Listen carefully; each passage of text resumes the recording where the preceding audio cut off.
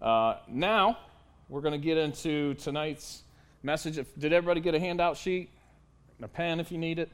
If you didn't, we've got some more sheets on the podiums back there. Last week, we were able to just hang out, play some games, get some snacks. It was a good time. I appreciate everybody coming out. The week before that, we were in a study, and we just called it the prioritizing the gospel, right? Making the gospel of Christ a priority in our lives. And we were in 1 Corinthians chapter 9. And if you look on the screen, I've got a couple of key verses just so that we can remember where exactly we were at a couple of weeks ago, because we're going to kind of springboard off of that into tonight's study. 1 Corinthians 9:19 says, "For though I be free from all men, yet have I made myself servant unto all.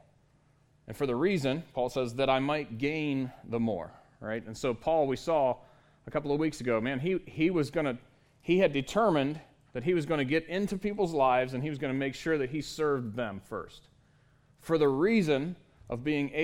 purpose of being able to gain them by sharing the gospel with them. Gain them for the kingdom of God. 1 Corinthians 9:22, a couple of verses later, he says, "To the weak became I as weak, that I might gain the weak. I am made all things to all men, that I might by all means save some." Paul wasn't going to stop at anything to make sure that he had opportunities to reach into other people's lives and to invest in them. And so, as we saw, and that's our calling also. And so, if you remember, I gave you some homework. I won't ask you to turn it in. I won't ask you to raise your hands whether you did it or not. You can just feel bad because you didn't do it, and I'll look at you shamefully. We're going to need that in a couple of weeks. So, I was trying to give you a head start on some things. But the homework was to just list some people that you come in contact with. They could be close friends or just acquaintances. They could be people at work or a neighbor. Or maybe it's the guy or the lady at the checkout counter at the bank or the grocery store, and you just see them every couple of weeks. Who is it that you put on your list that you're going to pray for, that you're going to look for opportunities to interact with on purpose? And so that was your homework, and we'll talk about that again in the coming weeks. We'll have more homework. If you look at the back of your sheet, don't look too far ahead, but there's homework on there, okay? Now turn it back over. Don't get too far ahead of me. So we're still on the topic of sharing the gospel, right? We're still on the topic of prioritizing the gospel. We're always going to be on that topic some way or other. We need to be, because that's what the Bible is all about. Colossians 2:6 is one of my favorite verses in the whole book. It's so simple, and it helps me so much to just come back to where I'm supposed to be. When I get sidetracked and I get off and busy and distracted, this verse is one that helps me out. Colossians 2:6 says, "As ye have therefore received Christ Jesus the Lord, so walk ye in him." Amen. So how did you receive him in the first place? Well, you received him through the gospel, right? You placed your faith in his finished work on the cross. That's how you received Jesus Christ. So that's the same way that we should walk. Your entire focus was the gospel, was the cross of Jesus Christ. So that's the way we ought to be walking. We ought to be focused on the gospel. We ought to have that as our focus. That ought to be the central thing that we revolve around. That ought to help you when you get a little bit distracted and you lose your way. How am I supposed to be doing this thing? Well, I'm supposed to be living by faith in what Christ did for me. So how do I get through this day that's hard? Well, I do it the same way that I did when I came into this relationship with him. I'm going to take this day by faith. I'm going to place my faith in what he said is true, and I'm going to take steps of obedience. And that's something that should help you. Like I said, it helps me tremendously. The first point that we're going to get into, we'll get into in just a second. I want to pray first, but we're going to talk about the gospel. We're going to go from Acts chapter 9. We'll be in there for a little bit if you want to turn to Acts chapter 9. And then we're going to bounce over to John chapter 9 for the second point. As you're turning to Acts 9, I'll go ahead and pray, and then we'll get started on the sheet. Dear Heavenly Father, thank you again for your word. Thank you for all that you do in instructing us and guiding us. You never leave us without enough information. You never leave us empty-handed. you always put verses like Colossians 2:6 in front of us when we seem to get distracted. And so I just pray that these verses, these passages tonight will do that for us. They will help us to focus in on what our mission is and help us to have the courage to take steps of obedience to fulfill it.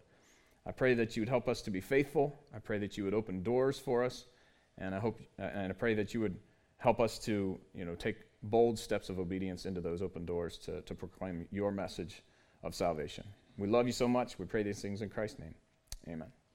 All right, so the first thing we're going to look at, point 1, is the gospel of Jesus Christ is our priority in life.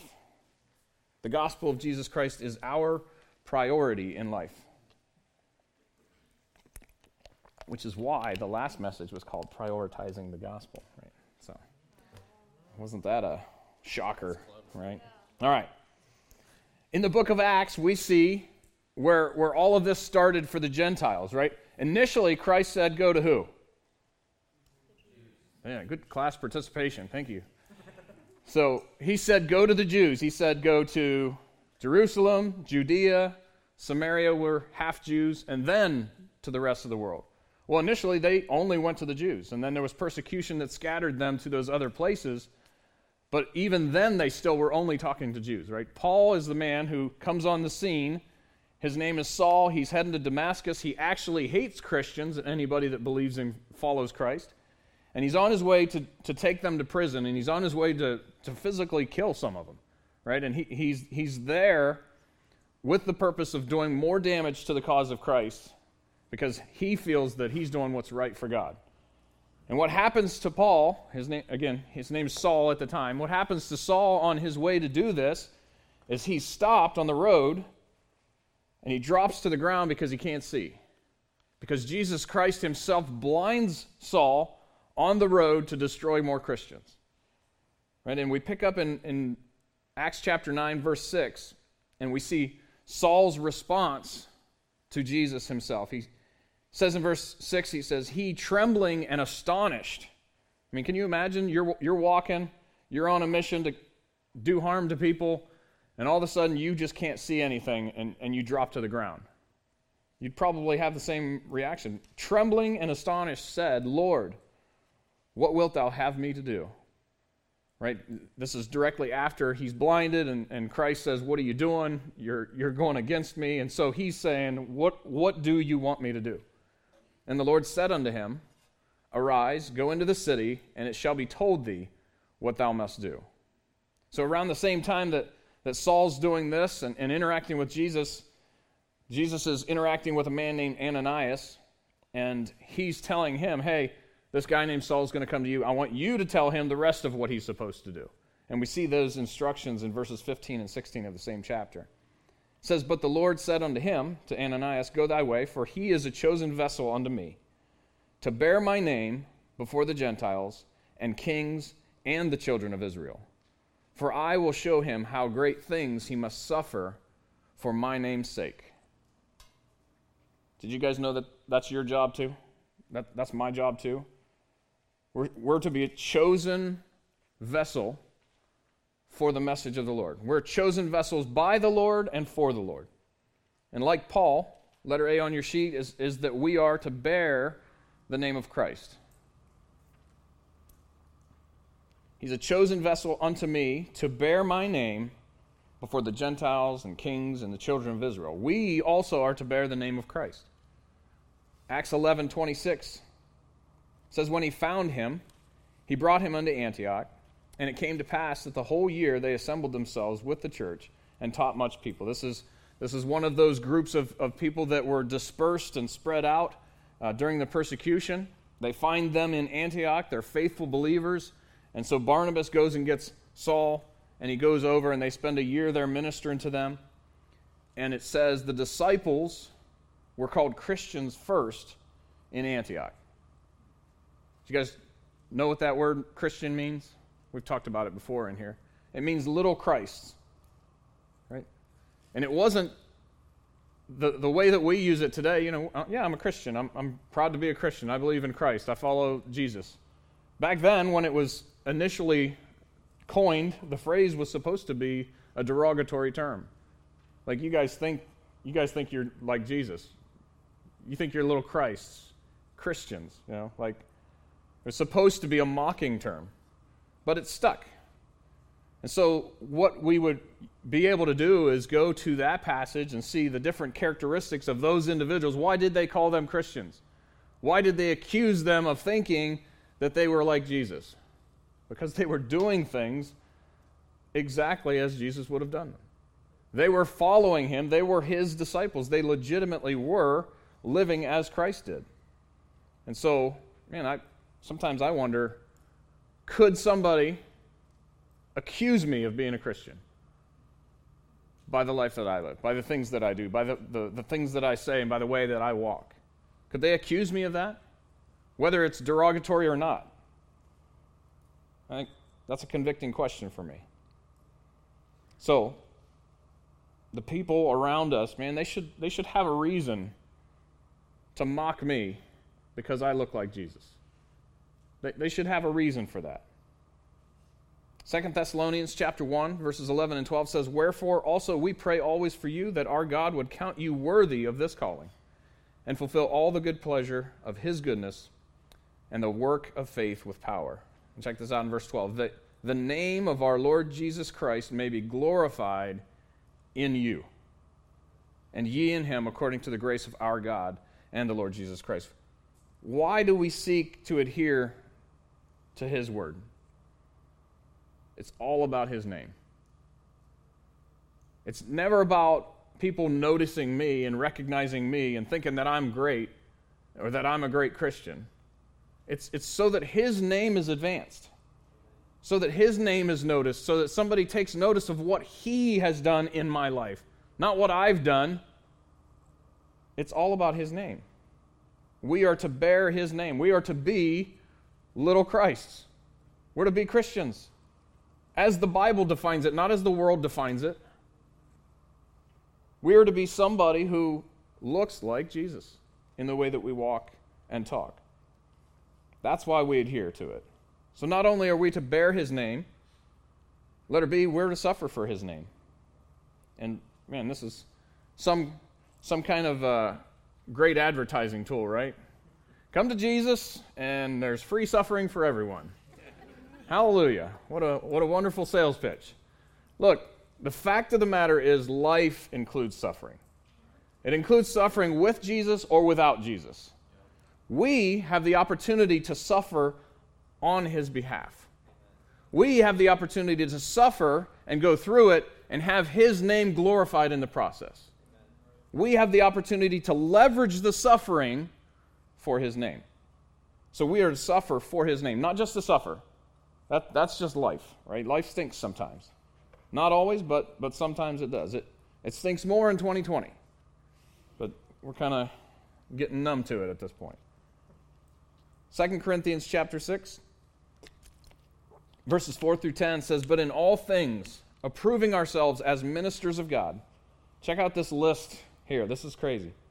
"In much patience, in afflictions, in necessities, in distresses, in stripes," that's being whipped, "in imprisonments, in tumults, in labors, in watchings, in fastings, by pureness, by knowledge, by long-suffering, by kindness, by the Holy Ghost, by love unfeigned, by the word of truth, by the power of God, by the armor of righteousness on the right hand and on the left, by honor and dishonor, by evil report and good report, as deceivers yet true, as unknown and yet well known, as dying and behold we live, as chastened and not killed, as sorrowful yet always rejoicing, as poor yet making many rich, as having nothing and yet possessing all things." Why is this such a difficult calling? Because his name is worth it. Verses 17 and 18 of this same passage, at the very end, you see why. Why do we go through all that stuff? Why are we willing to suffer for his name? Because we get his name. "Wherefore come out from among them, and be ye separate, saith the Lord, and touch not the unclean thing, and I will receive you." And check this out, verse 18. "I will be a father unto you, and ye shall be my sons and daughters, saith the Lord Almighty." Because we get to take on his name, that's why. Because the God of the universe wants you and I to be his children. We get to be family. We go through all of the mess of verses 4 through 10 willingly because the result is that we get to put his name on display. We get to say, that's my dad, and he's got my back, no matter how bad it gets. We suffer so that others can glorify his name and take on his name as well. We've got some weddings coming up, and the wives are going to take on the husband's name. Why? Because they love their fiancé and will love their husbands, and they want to take that name on because they want to be a part of that family name. We get to take on the name of Christ. We get to be part of his family. God the Father calls me son. He calls you son and he calls you daughter. Any suffering is worth it to be a part of his family. Amen. And that suffering, again, puts him on display. This isn't Hollywood where you get to keep your own name because you're already popular or famous, right? You see the husbands and wives in Hollywood, the wives always keep their last name because, they're already a big movie star. Well, this isn't about me. It's not about you. And I don't keep my identity. I trade that worthless thing in for his name. And he gave me a life worth living, suffering or not. He values me as part of his family. And that's the best place we can be. In Acts chapter 15, verses 25 and 26, it seemed good unto us, being assembled with one accord, to send chosen men unto you with our beloved Barnabas and Paul. Check out the caliber of men they sent. Men that have hazarded their lives for what? For the name of our Lord Jesus Christ. How can you hazard your life for Christ? Why would you do that? Well, because his name is worth it. It's the only name that's worth hazarding your life for. Acts 21:13, Paul answered, "What mean ye to weep and to break mine heart?" He's telling them, I'm going to leave, I'm going to head to Jerusalem. Somebody comes in and says, no, if you go there, man, you're certainly going to be arrested or killed or worse. And he says, what mean ye to weep and break my heart? For I am ready not to be bound only, but also to die at Jerusalem for the name of the Lord Jesus. Man, what a bold statement. Bind me up, kill me. As long as it's for Jesus' name, I'm in. Whatever it costs. Paul was willing to go all the way. And not only are we to bear his name and suffer for his name, we are to, letter C, we're to persuade men to trust in his name. Because even with suffering and peril and all the things that could and may come with celebrating the name of Christ, he's got my back. Right? He's here. He's on my side. He's looking out for me. So it's worth following him. Because of what he traded me. Again, I traded in my worthless name and all my sin and all my struggles and all of me that didn't measure up to anything. I traded it in for his righteousness. I traded in for his name, and he said, you're mine forever. And I'm going to make something out of you. Not so that you'll be noticed, but so that Christ will be noticed. He'll be glorified. And I'm going to matter for eternity. Because I have his name now. Man, people are missing out. And we're supposed to be persuading men to trust in that name. Acts 26:28, Paul is sharing with King Agrippa. He was told to him on the road to Damascus, you're going to share with kings and royalty and the Gentiles and the Jews. And here he is before a king. And the king's response after Paul has finished telling his story, he says, almost thou persuadest me to be a Christian.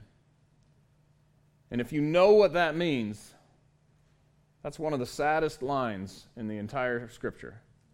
Almost that guy placed his trust in Jesus Christ as Savior. Almost.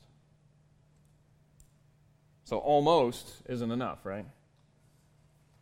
Why would Paul try so hard? Why would Paul not just, if you read the narrative through this story, Paul, he's in court, he's been arrested, the Jews have accused him of doing things that he didn't necessarily do, and he had the opportunity to go in front of royalty and set the order straight.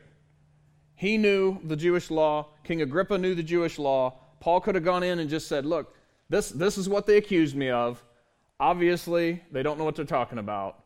Paul's smooth enough, he's educated enough, he could have gotten himself out of it, but he took it further. And he took it to the gospel. And he shared the gospel in front of the king, and it cost him his freedom. And almost, King Agrippa placed his faith in Christ. Because Paul knew his own freedom meant nothing if he missed an opportunity to persuade this man that Christ is the only way. He had wasted his opportunity. He had wasted his life if he just was worried about his own freedom. He hazarded his life for the name of Christ. He hazarded his life for the name of Christ in other people's lives, not his own. Because he knew what 2 Corinthians 5:11 tells us. He says, knowing therefore the terror of the Lord, we persuade men. We are made manifest unto God, and I trust also are made manifest in your consciences. Look, it's the world today is all about Jesus. If Jesus is your friend, if Jesus is your genie, if Jesus is your little decoration on your dashboard that you pray to give you what you want when you want it, the world's all about that. The world is not about the Lord Jesus Christ. They're missing part of the name. You need the full name because he's not just there for you to be your friend to make sure that you have everything you need and life is cushy. It's about his name. And the terror of the Lord is that someday each and every one of us will answer for this life. And even though I'm messed up and I make mistakes and I'm selfish, you know what I'm going to answer for? I'm going to answer for the work that I did in the power of his Spirit with his word, investing his word into the lives of people in eternity. Without Christ, you know what I'd have to answer for? My own sins. And I don't have an answer for that, and neither do you. Jesus is your answer. The Lord Jesus Christ. The terror of the Lord is having to answer for your own sins. You don't have an answer. Galatians 1:10 says, For do I now persuade men or God? Do I seek to please men? For if I yet please men, I should not be the servant of Christ. We've got to have our priorities straight. We seek to please God by persuading men. Because he wants to save. And we're the ones with the message. Right? If we keep that to ourselves, I mean, how selfish is that? All right, you guys get the point. We need to be about the gospel. So how do we do it? What do we say? How can we make it practical? And you guys you're asking the right questions again. You're so helpful. Turn to John chapter 9, and we're going to look at one guy and his example in how we can share the gospel. One of the greatest tools, one of the most effective tools that we have in sharing the gospel is what? It's your testimony. It's your story of what Christ did in your life. We're going to look at another very effective tool next week, but one of the most effective tools you have is your story, your testimony. If you have no idea what I'm talking about, that's the story of how Christ saved you. If you still have no idea what I'm talking about, you're probably not saved. And you need to come talk to me afterwards. Because that is the thing that will change your eternity forever. Never ending. because you are made of an eternal soul. It's going to exist somewhere, forever. And you need that to be in heaven with the Lord. So, we're going to look at this story. So most of you know this story. This is a blind man. Jesus comes along, rubs some mud in his eyes. He gets sight. He's amazed. Everybody's amazed. We're not going to read every bit of this story, so please go back to John chapter 9, read this for yourself. But we're going to kind of hit the highlights, and we're going to see what this guy can teach us about sharing our testimony, sharing our story. The first thing that we see is that a changed life gets attention. Right? This guy's been blind his whole life, and all of a sudden, he has sight. This is an individual who was suffering, and the Lord provided him relief from the suffering. Everyone around him noticed. Right? We just got done saying that life involves suffering, doesn't it? You can suffer and be miserable and not have any answers and not have Christ and just get through it and then pat yourself on the back and then suffer again by yourself and pat yourself on the back, and it's just that it'll eventually run out. You'll run out of you to get yourself out of the bind. But when Christ gets you out of a bind, man, there's something that people notice.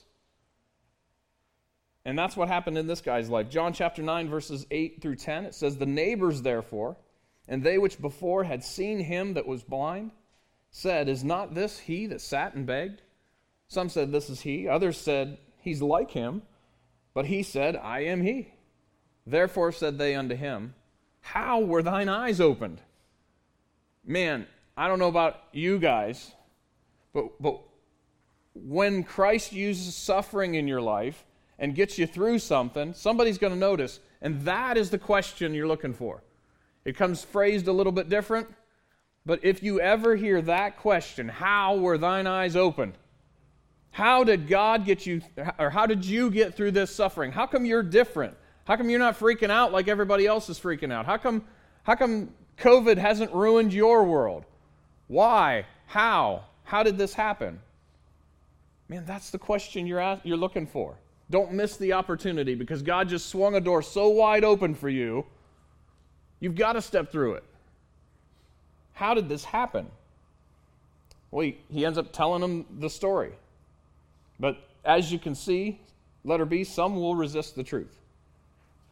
John 9:15, Then again the Pharisees also asked him how he had received his sight. He said unto them, He put clay upon mine eyes, and I washed and do see. Pretty complex story, right? He did this, I did that, and now I can see. I don't know. He's just sharing the story. But anytime you see these guys called Pharisees come on the scene, you know there's trouble. Right? If you follow through the rest of the story, they don't believe him, they doubt him, they ask him like 3 or 4 times. They go ask his parents. They're asking everybody, because they're looking for the guy that tells a different story. We're looking for a hole in your story, man. There's no way that could be true. So, what can you expect when you share your story? You can expect some resistance. Right? That's normal. It's okay. Don't be scared of it. But anytime you see the Pharisees, you know they're gonna find a way to discount what Christ did. The ironic thing is these were supposed to be the guys that knew the Word of God the most. So what we see here in letter C is that God's Word divides. We're just going to keep working through this story. Verse 16, the next verse says, Therefore said some of the Pharisees, This man is not of God, because he keepeth not the Sabbath day. Others said, How can a man that is a sinner do such miracles? And there was division among them. All this guy did was share the truth of what Jesus did. He shared the truth of what Jesus did, and what happened? The crowd was divided. Some believed and some didn't. Man, I don't know if you're like me, but every time I think of division, I think it's a terrible thing. I think division's bad, but honestly, division within the church is bad. Division from the world is a good thing. Right? The Word of God actually divides. Sorry, I lost my spot. How many of you guys remember what the name and the purpose of the last retreat was? Vinny's got it on his shirt. What was the name of the retreat we had last summer? Uncommon. What does that mean? It means you're divided from the world. You're not like everybody else. You're different. That's what it was supposed to be, right? To be uncommon was to be holy, set apart. That's what the Bible can accomplish in your life. It's not on the sheet or on the screen. Go ahead and turn to Hebrews chapter 4. Hebrews 4, verse 12.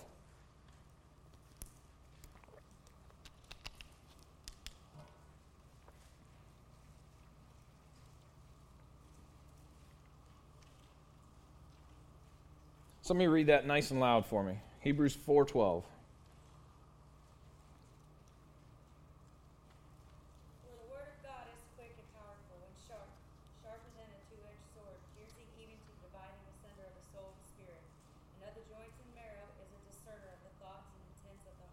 All right, so the Word of God is quick. That means it's alive.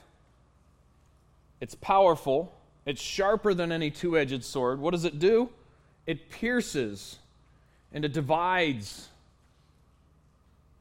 It divides the soul from the flesh. That's what you want. If you're struggling with your flesh and its desires and you can't seem to get victory over that thing, you know what you need? You need the Word of God to help you divide yourself from that thing. Division is a good thing.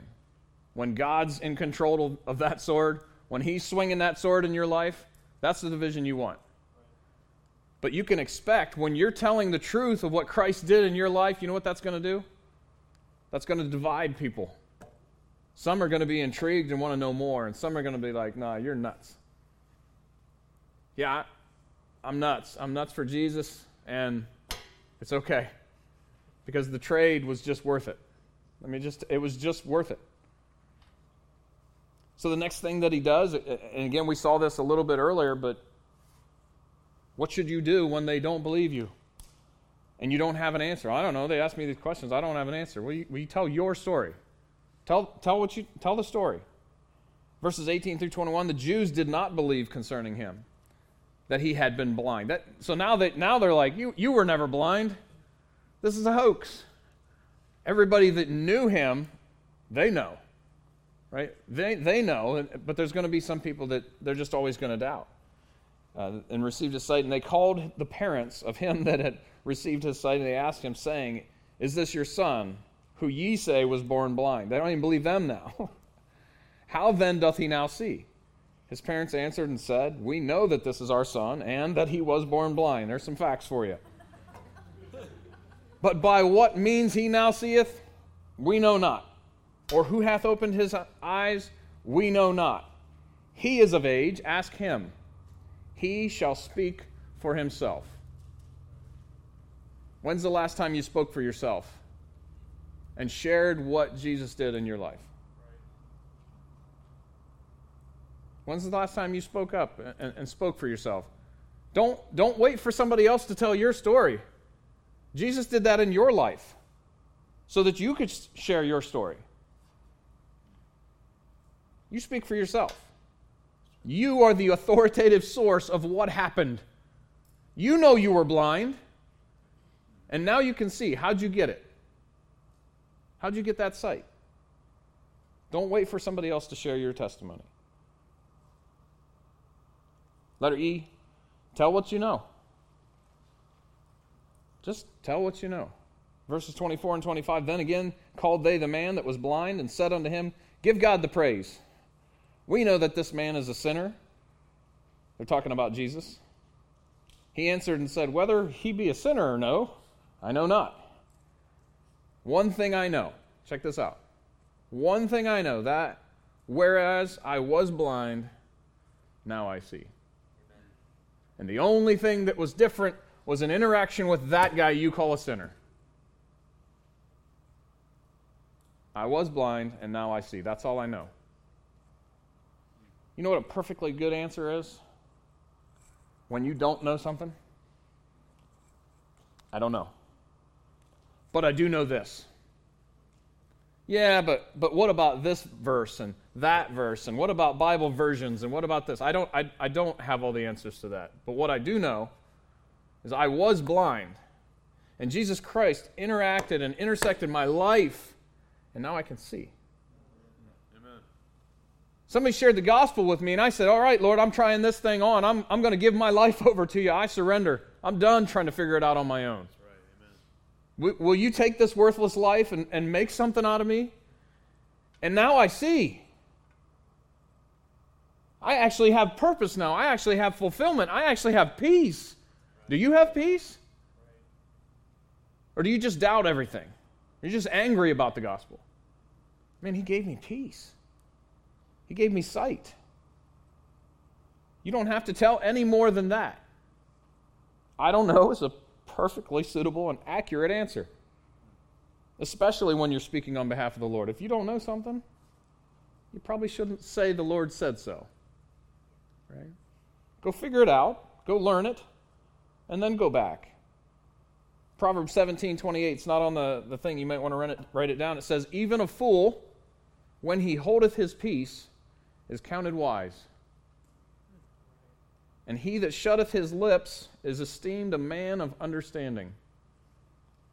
You know what? Sometimes the biggest way to let people know that you don't know what you're talking about is to answer anyway. Because chances are they're going to know something. And they're going to know, like, I don't talk about welding to John. Because I don't know about welding. I don't know how to weld. If I started talking about welding to John, he'd be like, I don't know if that guy knows what he's talking about the Bible either, because he's just flat out making stuff up as he goes, right? I don't know. It's a perfectly legitimate answer. Say what you don't, or say what you do know. Stop there. If anyone asks a question you can't answer, you know what you just got again? Wide open door for another spiritual conversation. I don't know, but I'm going to find out. I'm coming back, and we're going to work this out. Man, that's the hardest part, isn't it? Transitioning to a spiritual conversation, and here you are already in one, and you don't have an answer, but you can just say, I'm going to get an answer for you. I'm going to find out. Would you want to talk about this again? Yes, no, you're crazy, whatever, but you got an opportunity that's just so wide open and obvious. Don't miss it. Letter F. Some may reject your message. Again, this is the Pharisees. They're just fighting against this thing the whole way because they're prideful and they don't want to submit to Christ. John 9, verse 29 to 34, we know that God spake unto Moses, as for this fellow, we know not from whence he is. They're still talking about Jesus. The man answered and said unto them, why herein is a marvelous thing, that ye know not from whence he is, and yet he hath opened mine eyes. Now we know that God heareth not sinners, but if any man be a worshipper of God and doeth his will, him he heareth. Since the world began, was it not heard that any man opened the eyes of one that was born blind? If this man were not of God, he could do nothing. They answered and said unto him, thou wast altogether born in sins, and dost thou teach us? There's your pride. And they cast him out. Some people are going to respond by casting you out of their crowd when you speak up for the name of Christ. And some of us just need to hear this. People are going to reject you and your testimony. Some of us are afraid of that rejection, and we'll just never share. Because I just can't handle rejection. Listen, being rejected for sharing your faith is not failure. Not sharing your faith in the first place is. What are you going to give account of when you stand before Christ at the judgment seat? Lord, I know I was supposed to share, but I was afraid of rejection. So I think there's a parable about that guy burying what he was supposed to invest. And I was too afraid of losing it because I knew I was going to stand here before you one day, and I just couldn't handle the rejection.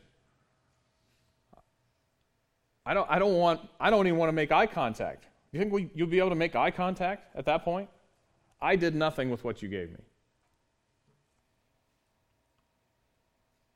John 15:18 says, if the world hate you, you know that it hated me before it hated you.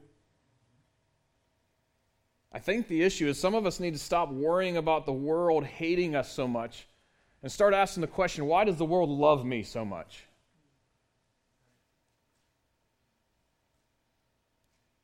If I'm like Christ or walking with Christ and any of what he has and who he is rubbing off on me, how do they still love me? How is there no rejection? Because I'm not opening my mouth, that's why. Because I'm just going with the flow, that's why. Because I want their praise more than his glory. That's the issue. That's why I struggle. Why don't I open my mouth? Because, I might be rejected. Because it's hard. Because I want people to like me. Because, all of those reasons. The world is going to reject the gospel. But that's not failure. The last point we have is that God will reward your faithfulness. God isn't requiring results. He's requiring obedience. What you will be rewarded for is submission and obedience. Not the numbers, not how many people believed your story, but how many people you refuse to let walk by without hearing it. How many Agrippas rejected your story? He's not going to ask that question. How many did you give it to? Verses 35 through 38, Jesus heard that they had cast him out. And when he had found him, he said unto him, Dost thou believe on the Son of God? He answered and said, Who is he, Lord, that I might believe on him?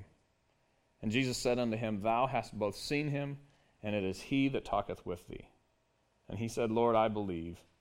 And he worshipped him. You know what the result of going through this whole thing was? This guy one-on-one worshipped Jesus Christ, his Savior. That's what he got out of this whole deal. He got rejected by man, but he got closer to Christ. He got to try on that name a little bit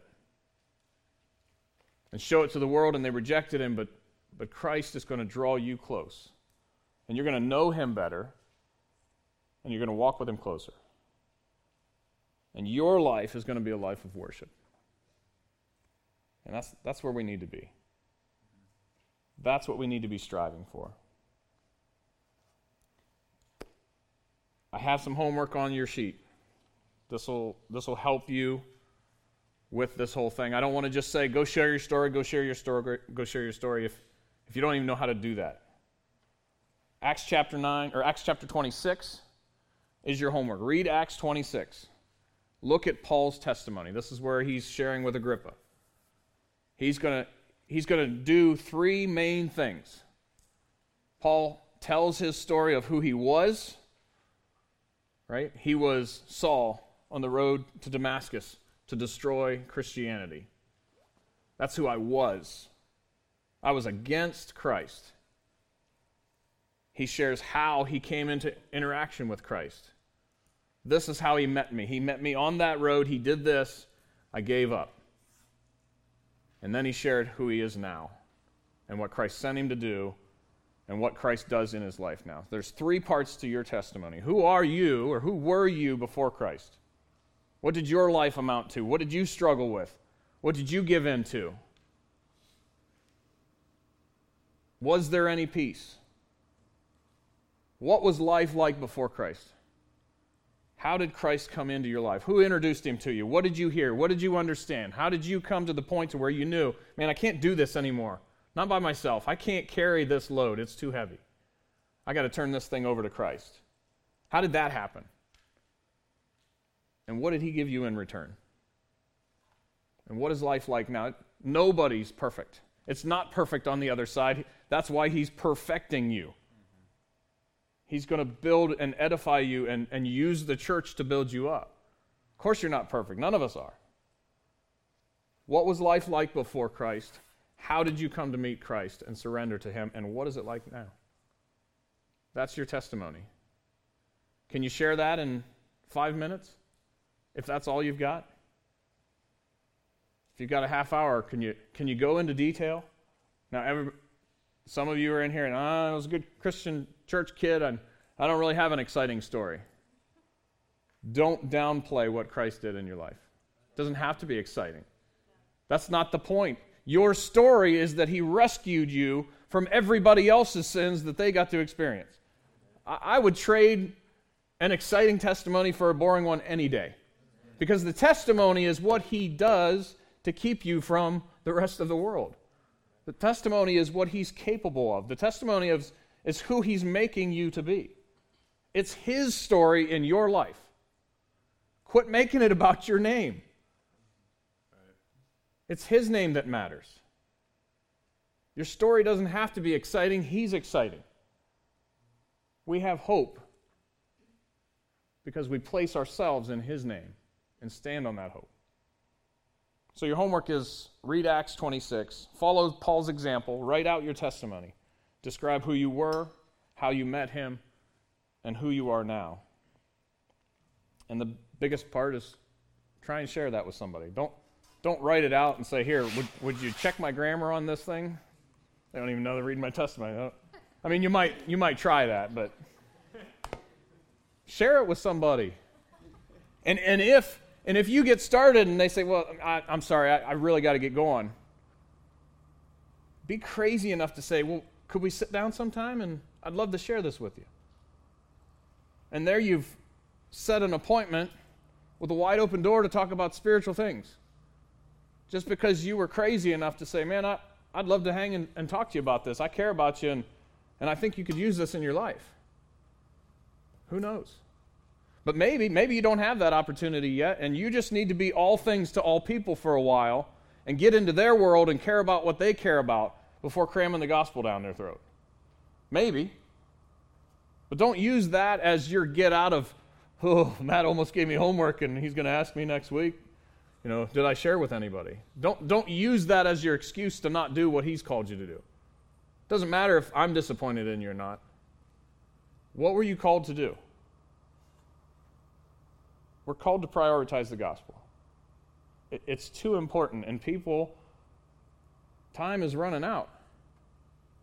And people are going to go to hell, people that we know and love. And I want to get the message to them. Would you join me? All right, let's pray. Father, thank you that you've given us a purpose that is so valuable. It doesn't need to be about my name. It doesn't need to be about my credit. It's always been about you. Lord, would you help us to humble ourselves and forget about our own names for once? Would you help us to put your name on display? And you've given me so much. I am so blessed.